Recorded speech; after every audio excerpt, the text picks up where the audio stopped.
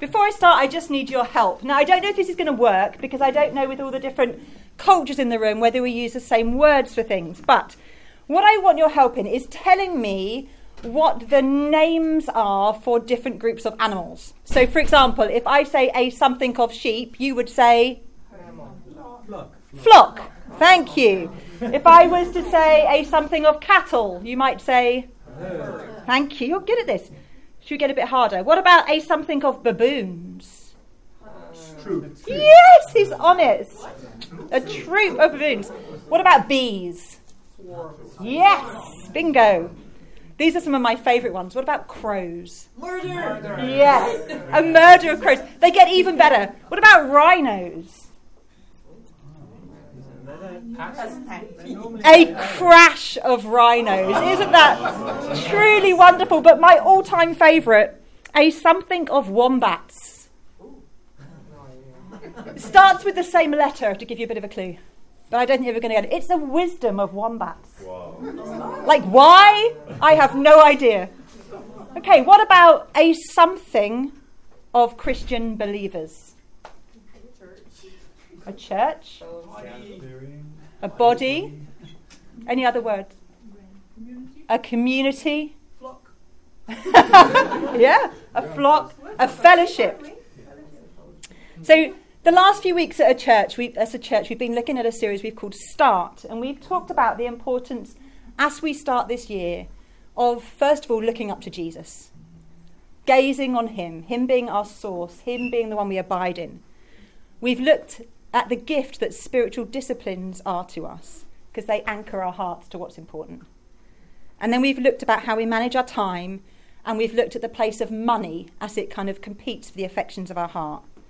I suppose we've looked at lots of me things, but today we're going to be looking at a we thing.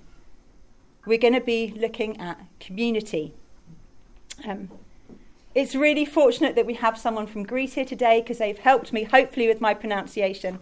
But the Greek word in the New Testament for this profound experience the believers had in their shared life together is called koinonia.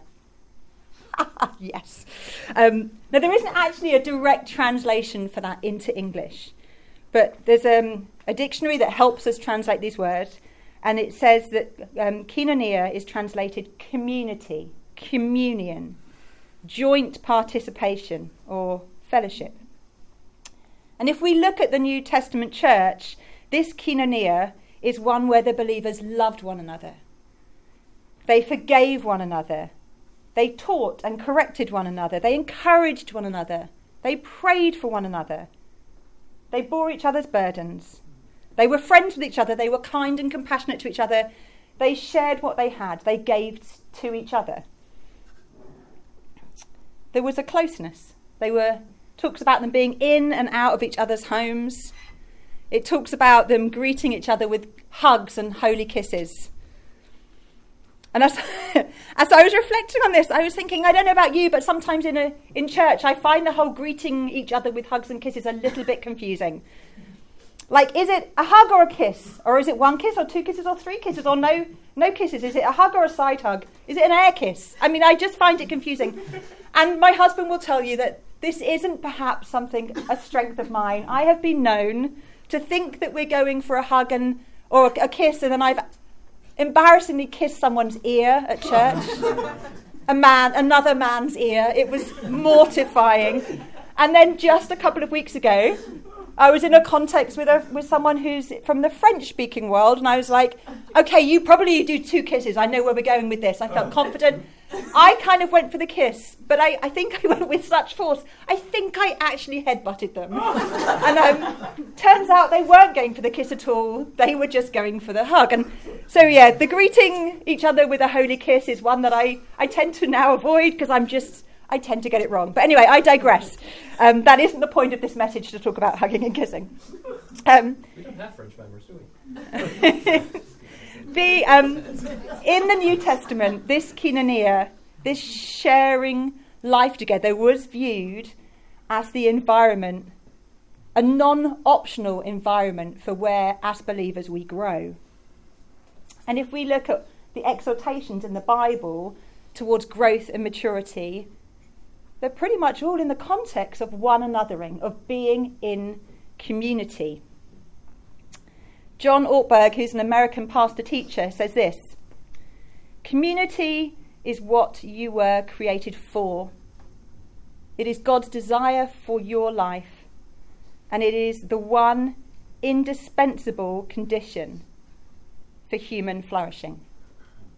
So it would appear that the soil in which we grow and flourish as believers is one where we are rooted in community with one another. And I think as Christians, we know we need relationship with God. We know we need him in our lives. And you may have heard some people preach saying we all have a God-shaped hole that only he can fill. But a few years ago, when Phil was actually preparing a preach on community, he came across his book by the same author, John Ortberg, called Everyone is Normal Until You Get to Know Them, which is a great title. And it says this, which I'm going to read a quote to you, and it really emphasised this point to us that we actually really need each other. So this quote is where the author's talking about Adam in the garden, right at the beginning of the Bible, and it says this: in the garden, the human being is in a state of perfect intimacy with God. Each word he and God speak with each other is filled with closeness and joy. He walks with God in the garden in the cool of the day. He is known and loved to the core of his being by his omniscient, love-filled creator. Yet the word God uses to describe him is alone. And God says that this aloneness is not good. It appears that God creates inside this man a kind of human-shaped void that God himself will not fill. So I suppose he's arguing that we don't only have a God-shaped hole that only God can fill. We have a human-shaped need that God himself won't fill. And he created us for community, to know and be known by him, but also to know and be in relationship with each other. We need each other. So hopefully you're with me so far. So I have a question for you, or for us. How do we live out this koinonia, this community, in 2023 in Rotterdam, in this community? How do we enjoy the gift that community is to us? And as I've reflected on this, I think community is about relationships between people. Now, I'm married to Phil, and our love, very fortunately, is reciprocal. There is give and there is take. There's a place to give love and a place to receive love. And I think for all friendships, all relationships, there's a place in community to both give and receive love. So if you're the kind of person that makes notes and you want a title for this message, I'll call it Community. A place to love others and a place to be loved. Now, Phil mentioned earlier on how we're a church that believes in the Bible and the authority of Scripture. And today I'm not going to take one particular passage and kind of explain it, but more we're going to look at the Bible narrative around this whole issue of community. So let's talk about, first of all, community being a place to love others. When Phil met me, he loved the fact that I was outgoing. He loved the fact that I would do things that he wouldn't do. And as he got to know me, he discovered that I make a really mean roast dinner. He liked that. He discovered that I'm creative and that I like making things and I love encouraging people. I think I can safely say I think he liked what he saw. He liked me. However, he also got to know that I am particularly expert at starting jobs and not finishing them. He got to know that I leave mugs and cups and glasses all around the house and I don't even realise I'm doing it. And this week, my mug fairy was away for a few days. And the day before my mug fairy arrived home, I realised that upstairs, just in our bedroom and bathroom alone, there were 8 mugs that had accumulated, which I quickly collected and took downstairs before he returned. But even this morning, I saw him walking out of the bathroom with 3 mugs of mine. And I said, I didn't put them all there, they just bred overnight, but it's true. On a more personal note, he got to know that when I'm under pressure, I can speak sharply to him. and that sometimes I'm slow to apologise. And I think when we get to know people, we realise that they're not perfect, that they have their own imperfections, their own funny ways. And then we get to realise that we are not perfect and that we're impatient, maybe, and intolerant, and we don't show love as we would want to, and that we're not perfect either. In this room, we have people from many different backgrounds. If you just look around, it's just wonderful the amount of different cultures and backgrounds we come from. But because we're from different cultures, we value different things. We express and reflect love in different ways. We mark rites of passage, such as births and deaths, in different ways. And being in this community is wonderfully rich, and we absolutely love the difference in this room and the diversity and the richness of that. But there is also a huge potential for us to inadvertently offend one another. Can you see the problem? God's calling us to community, and yet none of us are perfect. And we all come with our own difference and our diversity. And in the New Testament, we see Jesus calling these imperfect people with all their difference to form one community in him. To all come together under his grace as one community. And I think in the world where we see difference, often we go into groups, don't we? We go into groups of our opinions, of our class, of our race, of our tribe, of our people. Yet in the New Testament, we see the rich and the poor. We see people of different status in society, from different backgrounds, different cultures, different ways of thinking, called together as one community under Christ. It's because God's love is inclusive. We see in Revelation 7:9, says this: "There is a great multitude that no one could count, from every nation, tribe, people, language, standing before the throne and before the Lamb." And as Jesus followers, we are called to have that same radically inclusive love to people who look different to us, who think differently to us, maybe even who offend us. So I just want to spend a moment looking at, well, how do we as this community in Rotterdam, how do we live that radically inclusive love? I think the first thing, I just want to quote someone called Dallas Willard. It's again another American preacher. He said, "God's aim in human history is the creation of an inclusive community of loving persons with himself included as its primary sustainer and most glorious inhabitant."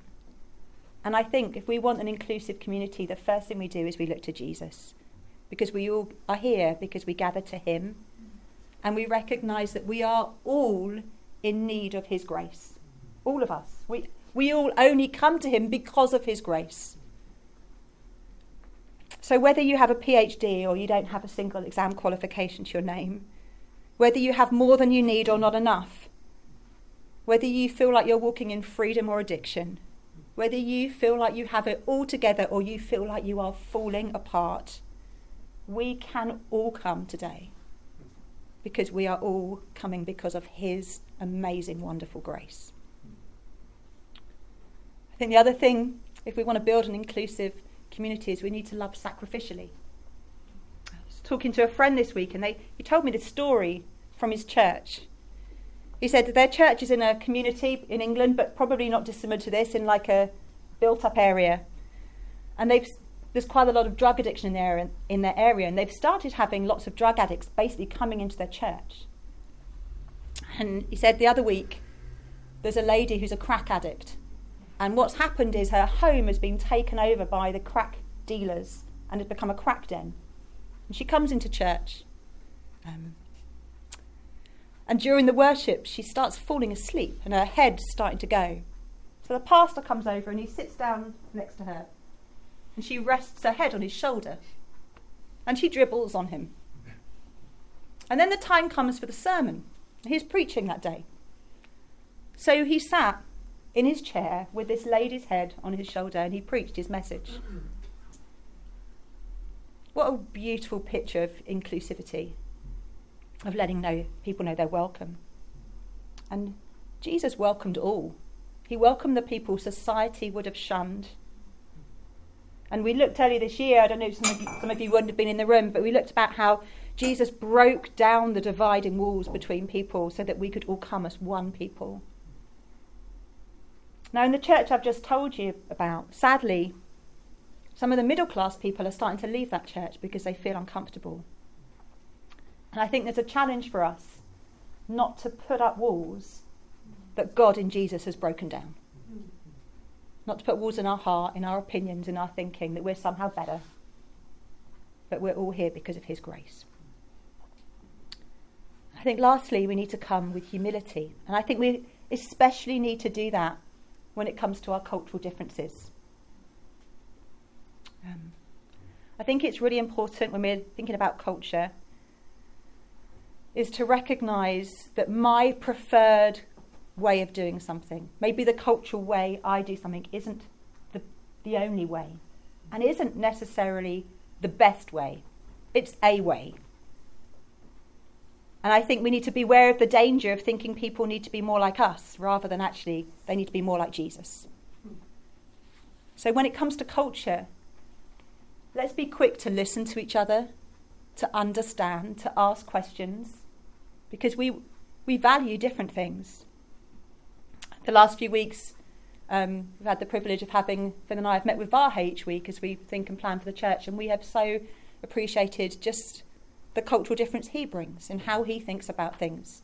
And I just want to say, Phil and I, we've come from a very diverse church, but we still have much to learn. And so we won't see everything. And we may inadvertently offend some of you, but we want to say we want to hear from you. We want to hear culturally how we can love you, encourage you, support you. And also for in a church that's truly multicultural, I've heard it said that we should all be a little bit comfortable some of the time. If Phil and I always feel comfortable about how things are done, then that's not a true expression of who we are. So I just want to say we want to hear from you, and we want our church to reflect everyone that's in this room today. And before I move on, when I was preparing, I felt there was a couple of groups that I just felt God wanted me to highlight that we need to be inclusive to when it comes to church. When we planted this church, we got an email from some people who live right in the south of Rotterdam, and they were in their 60s. And just in email conversation, they said, I suppose you don't really want us because you want young people for church planting. My response wasn't, yeah, you're right. My response was, no, we need you and we want you. As it was, they're a long way away and they haven't come. But I just wanted to say that many cultures that honour age, and in the West, we're not so great at this.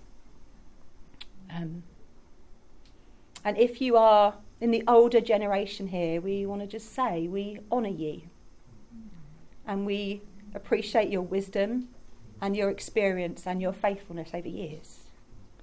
And that you have a valuable part to play in this community. And when I was preparing, in my mind, I kind of saw this image of a big tree. And in England, you often get these huge oak trees, and underneath, in spring, you get crocuses growing under the tree.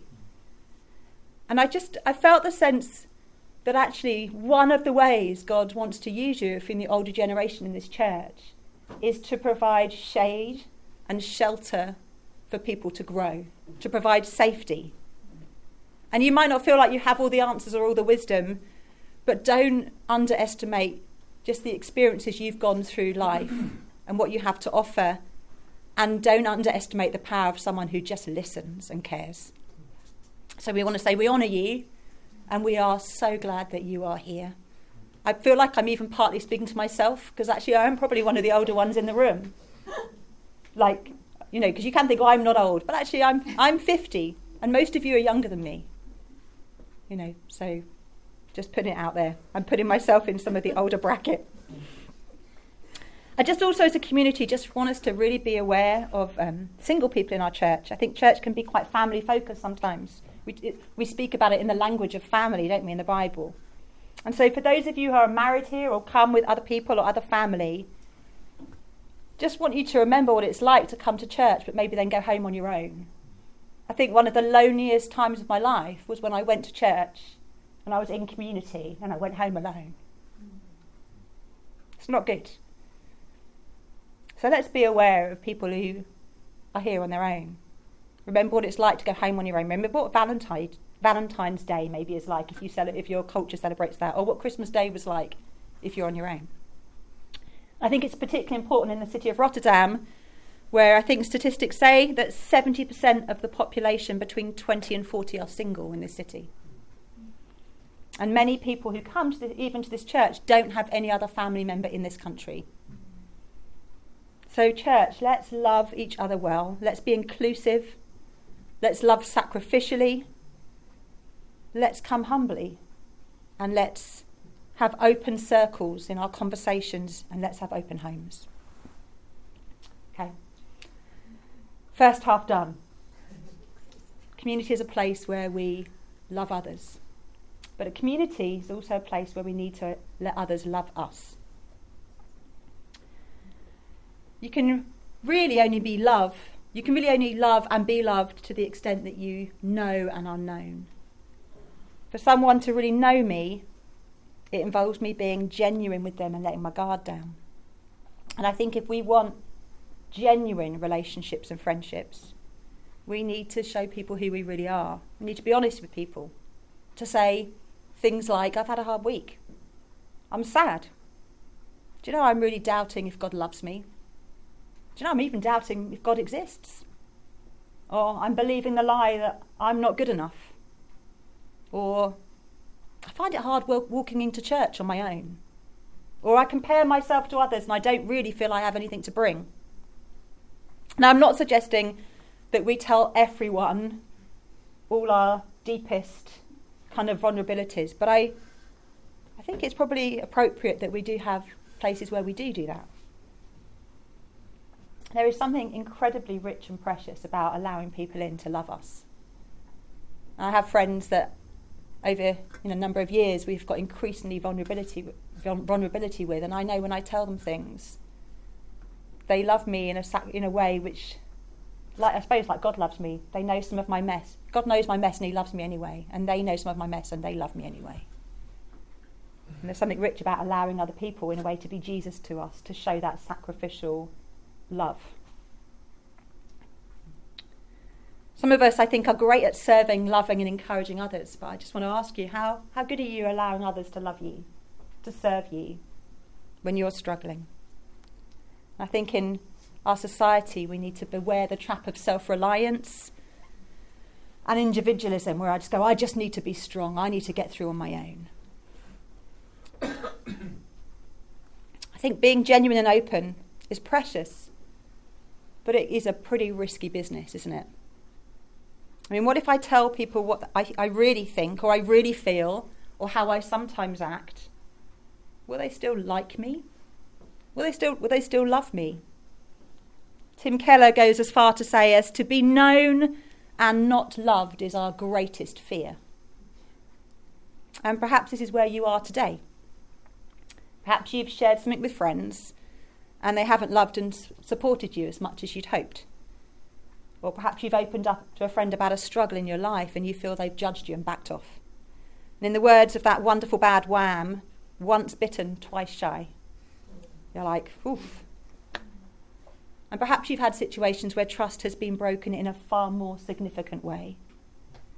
Situations of abuse from a friend or relative where you're like, I don't know if I can ever trust anyone again. And understandably, I think when we have experiences like this, they mean we're cautious. We're cautious to be open to allow others close. And I think when we're hurt like that, I think many of us don't really know how to process that disappointment and pain and how to look to God for healing. So I want to end this message today just sharing a personal experience where I was hurt and just share a bit of my journey and how I've walked through that. And just my hope and prayer is that this is helpful for you and if you're carrying hurt and pain.